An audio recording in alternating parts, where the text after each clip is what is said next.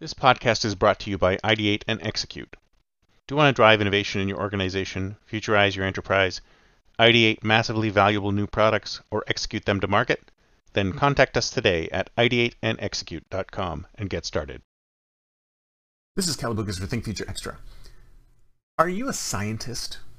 Are you a scientist? Have you ever thought of yourself as a scientist? And you're probably thinking, no, I'm not a scientist. I'm just a corporate innovator. I'm not a scientist. I'm a startup founder. I'm not a scientist. But the reality is you are a scientist. You know why? Because you should be experimenting. You should be experimenting.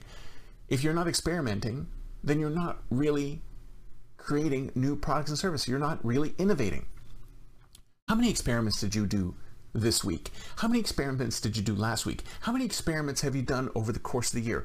In fact, that's what we should be bonusing on. That's what we should be incentivizing. We should be incentivizing or incenting. I'm not sure which word is the real word. We should be incenting experiments. How many experiments have you done? How many proof of concepts have you created? Even if it's just a slide deck. How many experiments have we done? And when I say about experiments, I'm not talking about just creating a slide deck and saying, hey, here's my slide deck, or here's my proof of concept. I'm saying create an experiment, hypothesis, creation, and test. Test, test, test. You've got to go the entire length of how an experiment works.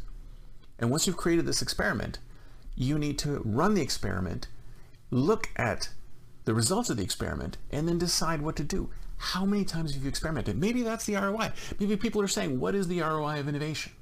What is the ROI of innovation?